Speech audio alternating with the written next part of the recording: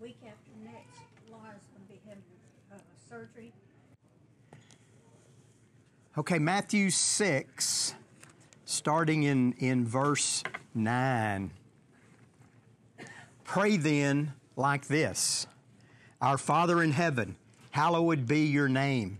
Your kingdom come, your will be done on earth as it is in heaven. Give us this day our daily bread, and forgive us our debts, as we also have forgiven our debtors. And lead us not into temptation, but deliver us from evil. For if you forgive others their trespasses, your heavenly Father will also forgive you. But if you do not forgive others their trespasses, neither will your Father forgive your trespasses. Maybe we're so familiar with this prayer that we kind of fail to consider the significance. But in it, just consider that we're taught to pray by the Master Prayer. That we're taught to pray by God Himself, how we should pray. And he begins with this.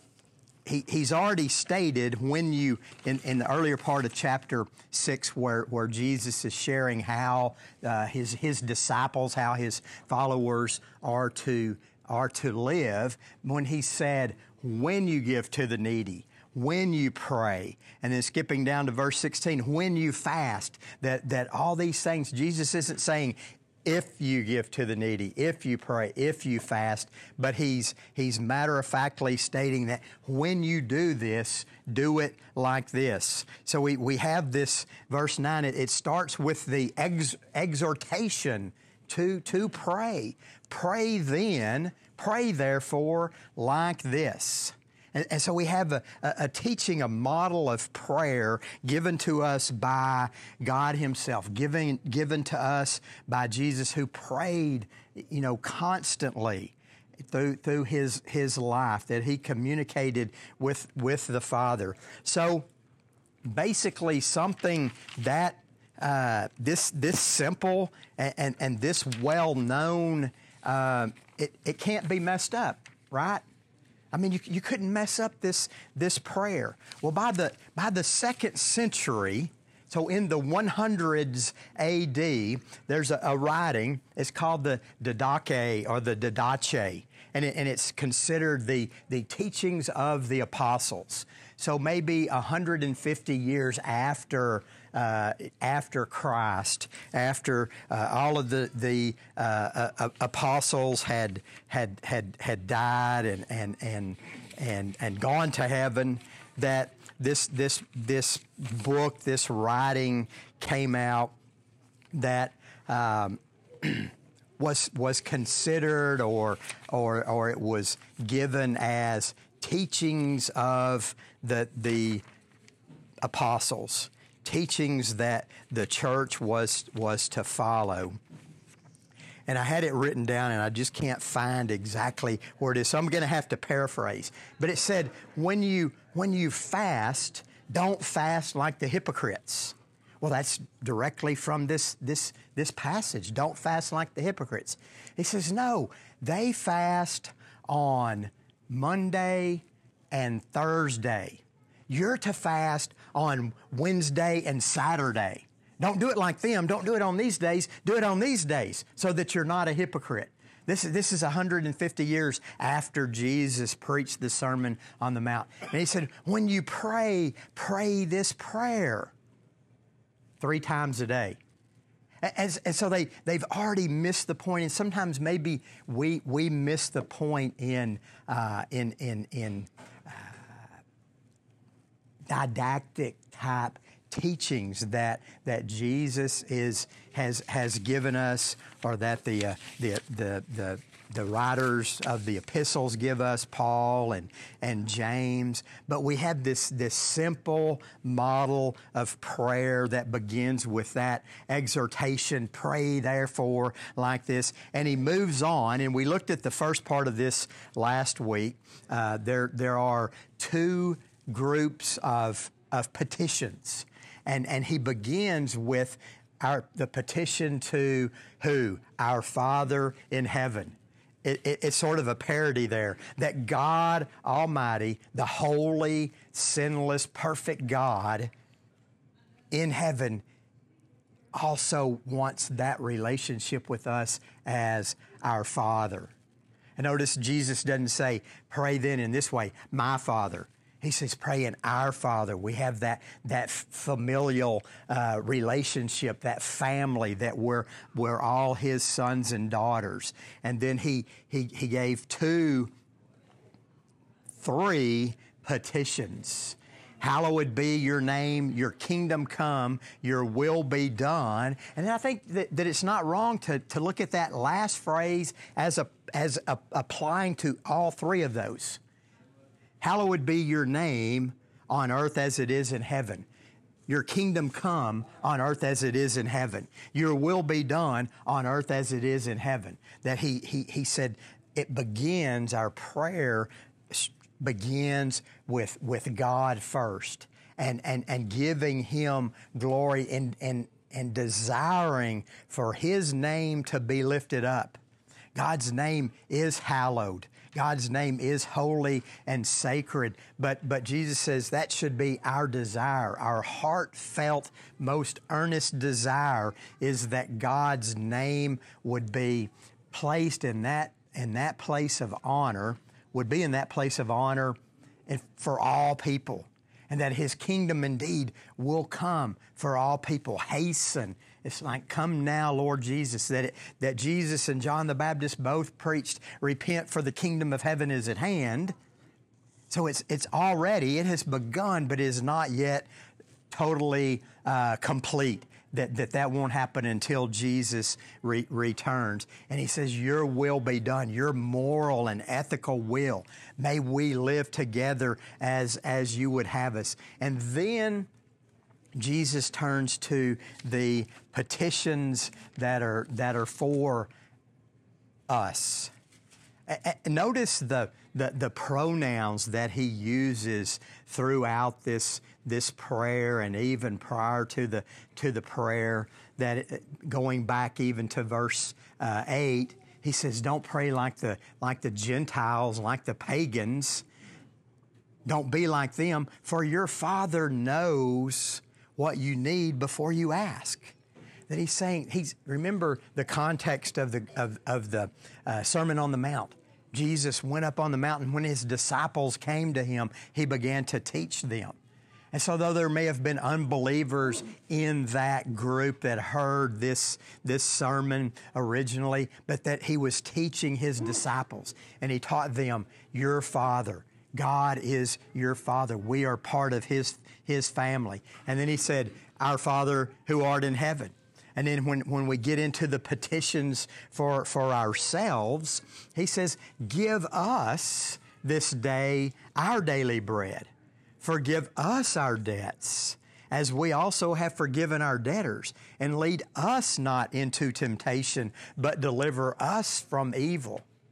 So in those prayers, by using in those petitions within the prayer, using that third person personal pronoun, we're praying for ourselves, but also each other. How often do we consider that? Pray in this manner. This is a model for prayer. This is how we should pray. We should start with adoration and acknowledgement and glorifying, lifting up God's name, and then we move into praying for others as well as ourselves. Now we pray for others. I mean, every week we pray for others when someone is sick or ill or injured or whatever the case may be. But what does He mean by give us this day our daily bread? I mean, it's obvious. It's their food. That in the first century, particularly the audience that Jesus is talking to, that they didn't go to the deep freeze and get out what they're going to eat that night, to thaw it. You know, they didn't go to this pantry and get out the canned goods and things that many times they did not know where their next meal was coming from. And there are people like that today, but it for the most part, is it difficult for us to relate to that? Like, give us this day our daily bread. Do we think of praying in that manner? Do we think of asking God for our daily provisions? I think we focus more on asking for the big things, not realizing that God's providing even the small things for us. So if we're asking, in this case, for the small, simple things, if He can provide those, He's going to provide the bigger things too. Exactly. And in praying for something small, we're sort of acknowledging that God is in control of all things, that God provides all of this. And take it a couple of steps further. If we don't pray in this way, or when we pray in this way, is it not an expression of gratitude? I mean, the offertory today, my tribute that Susan played, was, how can I say thanks for the things you have done for me? You want me to sing it or just, Sing it. I forgot all the other words. Oh, too bad. But it's expressing gratitude. And so, God give us, not just me, not just my family, but all of us, our Christian family, our brothers and sisters, whether they are part of the same local church body that we are, or even those who might be in Ukraine or Nepal or Canada or the few that are in California. I mean, it's pray for all of these. And it's acknowledging that God is in control, that He's sovereign over these things, including rain, the economy, the oil and gas situation, supply chains, and that's God. You've promised to provide for our needs. We kind of get wants and needs. I don't think we get them mixed up. We just don't prioritize them properly. How many times has God actually provided for our wants, far exceeding our needs? It's like, well, I wanted that, and God made provision. So he's there's so much in there. I don't know that my brain can pull it all out. But He's saying, us, pray for all of each other, and then for your daily sustenance, your daily provisions, and in doing so, that also shows the proper gratitude to God, and it acknowledges that we realize all of these things come from Him. And when we're in a drought, we certainly know that we pray, God, provide the rain. And if you remember the gas lines of the 70s, it's like, God, please don't let this gasoline run out. And as we go and we hear these predictions of supply chain and this and that, it's like, it may start hitting closer to home just how blessed we are, how much we rely on God to provide these things. And then He moves on. Well, before we do that, I came across this one writer, or it may have been on a podcast, but he said that, and Corey preached on this a few weeks ago, probably a few months ago, but the church at Laodicea in Revelation 3, and he says, these words, they describe the American church. And really all of the churches, you can put the seven churches, the seven letters to the churches in Asia Minor, you could say, man, that hits the American church on the head. But this one in Laodicea, as far as the praying for daily provisions, Revelation 3:14, and to the angel of the church in Laodicea write, the words of the Amen, the faithful and true witness, the beginning of God's creation. I know your works. You are neither cold nor hot. Would that you were either cold or hot. So because you are lukewarm and neither cold nor hot, I will spit you out of my mouth. For you say, I am rich, I have prospered, and I need nothing, not realizing that you're a wretched, pitiable, poor, blind, and naked. I counsel you to buy from me gold refined by fire, so that you may be rich, and white garments, so that you may clothe yourself, and the shame of your nakedness may not be seen, and salve to anoint your eyes, so that you may see. Those whom I love I reprove and discipline, so be zealous and repent. Behold, I stand at the door and knock. If anyone hears my voice and opens the door, I will come into him and eat with him, and he with me. The one who conquers, I will grant him to sit with me on my throne, as I also conquered and sat down with my Father on his throne. He who has ear, let him hear what the Spirit says to the churches. He says, you say to yourselves, I'm rich, I've prospered, I need nothing. Not realizing that you're just pitiful. You're wretched, you're blind, you're naked. You need to look to me for your provisions. And Jesus is teaching us that in this very line of the disciples' prayer, the Lord's model prayer of give us this day our daily breads. God, we rely on you for our sustenance, for our basic daily needs and those provisions that we need each day. And he moves on then to the second petition. Again, it's us. He says, forgive us our debts as we also have forgiven our debtors. That's just sort of used as a metaphor here. Luke uses the word sin. And I believe that's exactly what Jesus is talking about, is that he's saying, forgive us our sins. Now, there's forgiveness in the Bible. You could boil it down to two different types of forgiveness, that being positional and relational. Positional is that we were all born sinners. All have sinned and fallen short of the glory of God. And the wages of sin is death. That pre-conversion position that we were in, where we were dead in our sins.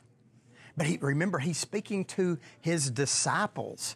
And so this is speaking of a relational type of forgiveness, in that, like 1 John 1:9, that we need to confess daily, hourly, minutely, every second we need to confess our sins, and God is faithful and just to forgive our sins. And that he says, forgive us our debts.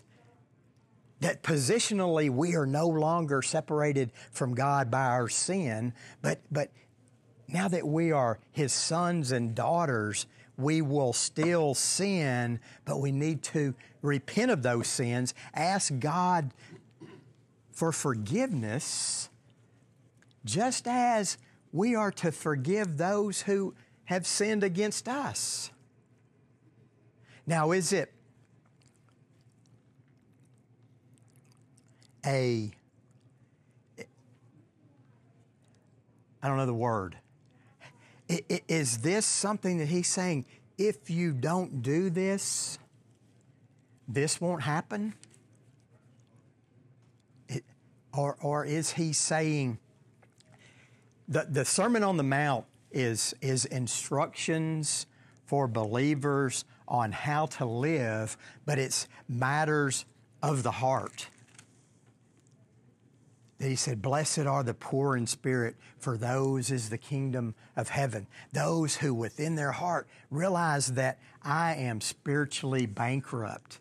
And that as he moves on in even explaining the law, that you've heard it said, don't commit murder. But I say to you, if you're angry, it's matters of the heart. And when he was speaking on that, Jesus said, if you are offering your gift at the altar and there remember your brother has something against you, leave your offering there and go and be reconciled to your brother. That he's speaking on matters of the heart. So it's more like a prerequisite on our approaching God for forgiveness is that we forgive others. If we go to God and ask for His forgiveness, yet we're not willing to forgive others, what is that really saying, or what is that? How is that telling about our heart or our condition? Self-centered. We're self-centered. If we forgive others, okay, no, let me back it up. Who has sinned more? Me and my sin before God, or someone who does some wrong to me? Which one of those is the greater sin? Did I state that clearly? My sin compared to God, or my brother's sin against me? Which of those is greater? Well, certainly my sin to God. And so if in our heart, if we realize that my sin, like David said, I'm undone. My sin is always before me. I have violated your law. If we truly realize where we were prior to our receiving Christ, prior to our conversion, it's like we will have no trouble forgiving someone else because God has already forgiven us so much more than anybody, no matter how bad someone could sin against us. I mean, think of the most, heinous, despicable things that people do to one another. That still pales in comparison with my sin to the holy, righteous, sacred God. But that same holy, sacred, righteous God atoned for my sin by sending His only Son to sacrifice, to pour out His blood to atone for my sins. So He's saying it's a matter of our heart. If I'm asking God to forgive me, and I totally, fully realize what my position is as His forgiven son or daughter, and I fully realize how much He has forgiven me, then I will forgive others anything that they do to me. Notice how Jesus then, the last petition is, lead us not into temptation, but deliver us from evil. But then He goes back and he hits that forgiving others again. So see, it's as if Jesus knows, okay, they're going to have a hard time with this, forgiving others. So it's okay to repeat yourself because Jesus does it. But in verse 14, He goes back, He circles back. Just in case you didn't catch that first about forgive us our debts as we also have forgiven our debtors. In verse 14, He says, but if you forgive others their trespasses, your heavenly Father will also forgive you. But if you do not forgive them their trespasses, neither will your Father forgive your trespasses. This is not about salvation. This is after salvation. And He's saying, think of what God has done to you. If we truly have a humble heart in asking God for forgiveness, then it's a prerequisite that we give that forgiveness to others who have wronged us. That sort of heart is holding no bitterness or anger toward others, but it's humbly asking God to forgive us and then realizing that God has forgiven me more than I could possibly forgive anyone else.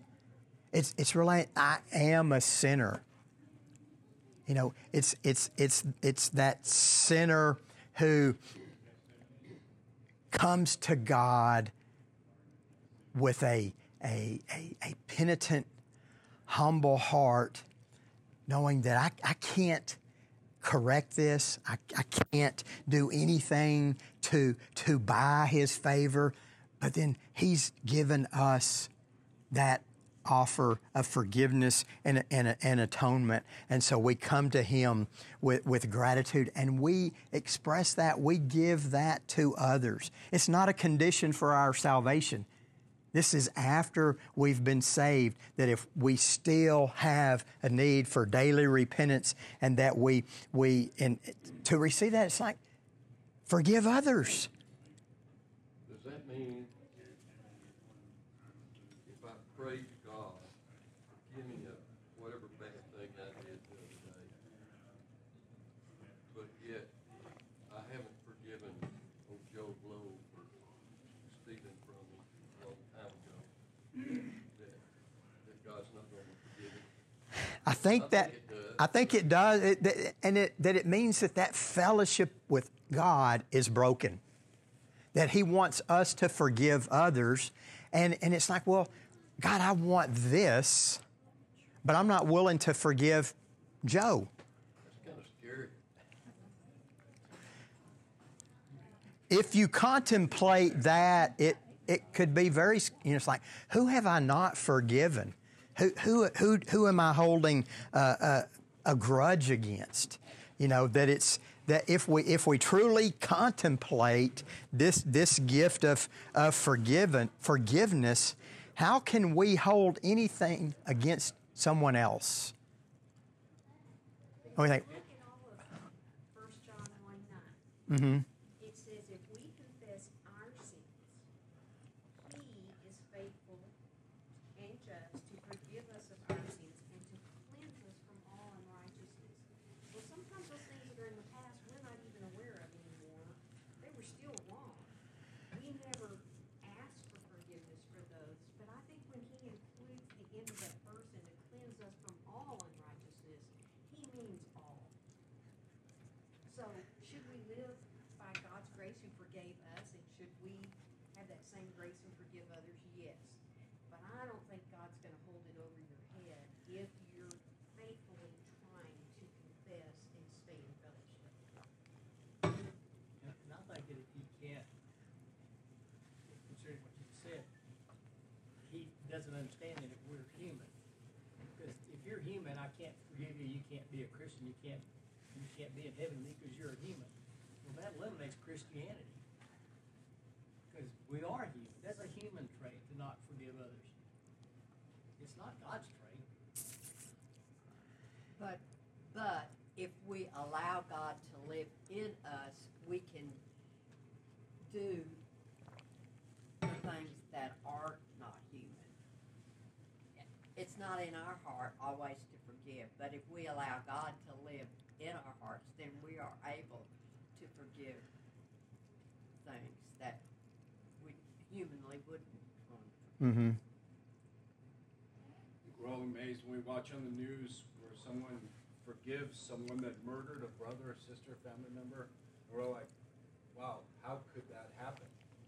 Yeah. It has to be this. It has to be godly. That it is God. It's all of those things, but it's a matter of the heart. And so it's demonstrating that, can we ever fathom how much God has forgiven us? It's, it may be. I do it with myself every day. There's no way. Yeah, it's like, why? And why does He do it? And so, yeah, there may, but I think it's a matter of approaching Him with, God, if I've wronged somebody, then show me and let me forgive them.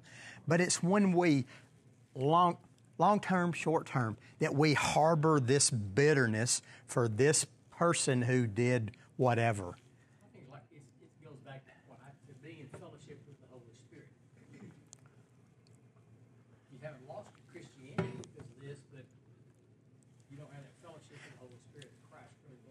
Right. And that it's relationship with us and God through the Holy Spirit, that we don't, that fellowship has been broken. You know, fellowship, we think of the word koinonia, but it's even bigger than that. Fellowship meaning it's this partnership, this togetherness, and that our Father, we are part of God's family, and so are our brothers and sisters in Christ. I mean, there's some family members that don't speak to one another because they're harboring this bitterness. But Jesus is saying, if you're truly part of the family of God, you won't do that. That just as God has forgiven you, you will forgive one another. Forgive us our debts as we forgive those who have sinned against us. And then he continues or completes it. Lead us not into temptation, but deliver us from evil. Or your translation may say, or deliver us from the evil one. Either or both are correct. You could make a case probably for both. Lead us. Dave, we have a member of our family that is unforgiving, and over the last 15 years, I guess, she's gotten rheumatoid arthritis. She's in a wheelchair. Her feet are deformed. Her hands are deformed. She can no longer drive. She can't even walk. And I always see that as, for some reason, she's harboring something she's not able to forgive. I think illness comes on us whenever we are not forgiving and all. Yeah, I mean, I would agree that sometimes it's sin that brings on an illness. Not always, but that it certainly can be God, chastening His children. And so it's forgiveness works both ways. We want God's forgiveness, but sometimes we don't want to forgive others. James talks about forgiveness of sins so you will be healed. Mm-hmm. Here's another question. Okay, you're talking about forgiving your sisters and brothers, those that are in relationship with God. What about those that aren't Christians and is that okay not to forgive them? Let me pause the recording. Save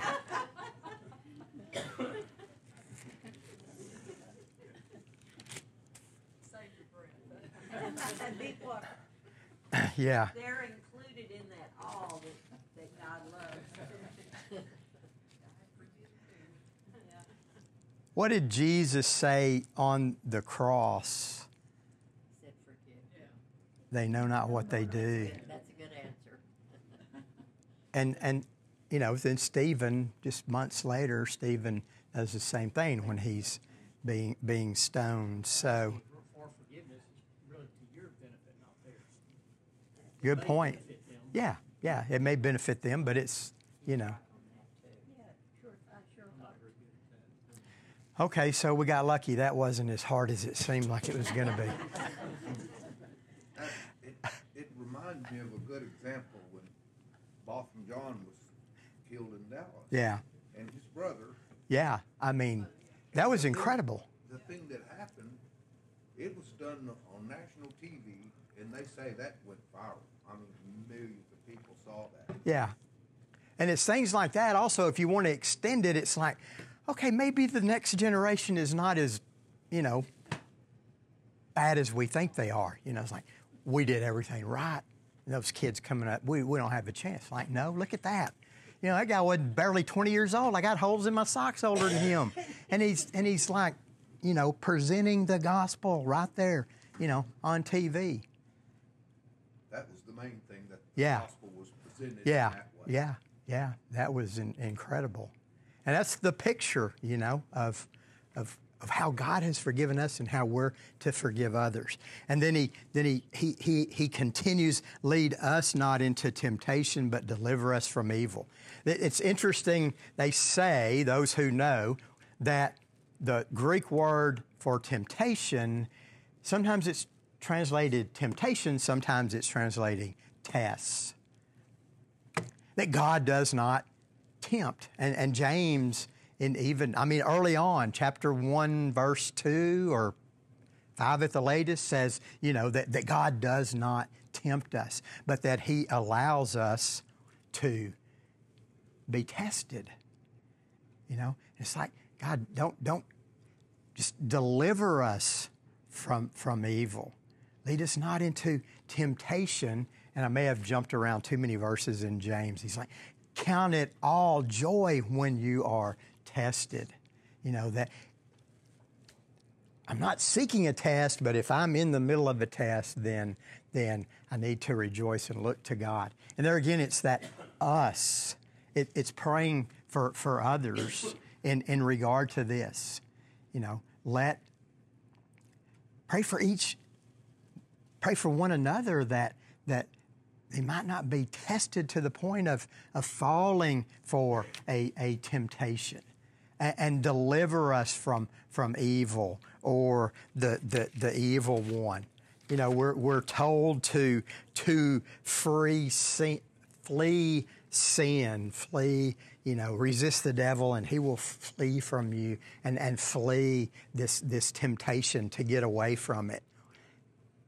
One preacher I was listening to said, we forget the spiritual warfare that we're in, and that Paul certainly reminds us of that armor of God that we're to put on. But that the Lord's Prayer, it's like a wartime walkie-talkie, but we view it as a domestic intercom. That it's deliver us from evil. Lead us not into temptation. It is a walkie-talkie, a way of communicating to God while we're going through this spiritual warfare that the God of this earth, the false God, the prince of darkness is bringing on everybody. And that we have the means, the armor of God, and we have prayer that will deliver us from that. We'll start in verse 19 next week. Thank you for all of the good input. Anything else that I'm sure we overlooked, that I think Jesus is kind of boils it down to, as is the whole Sermon on the Mount. It's how believers are to live, and the condition of our hearts in realizing that now we don't serve ourselves, but we serve a holy God. Well, let's pray and then we'll be dismissed. Father, again, we thank you for this day. We gather and celebrate the resurrection. God, by your power, Jesus was raised from the dead, and now all who will believe and receive him as Savior are adopted into your family as sons and daughters. God, may we live our lives as children of the King. God, may we repent of our sin. May we forgive those who have sinned against us. And God, lead us not into temptation, but deliver us from evil. In Christ's name I pray. Amen.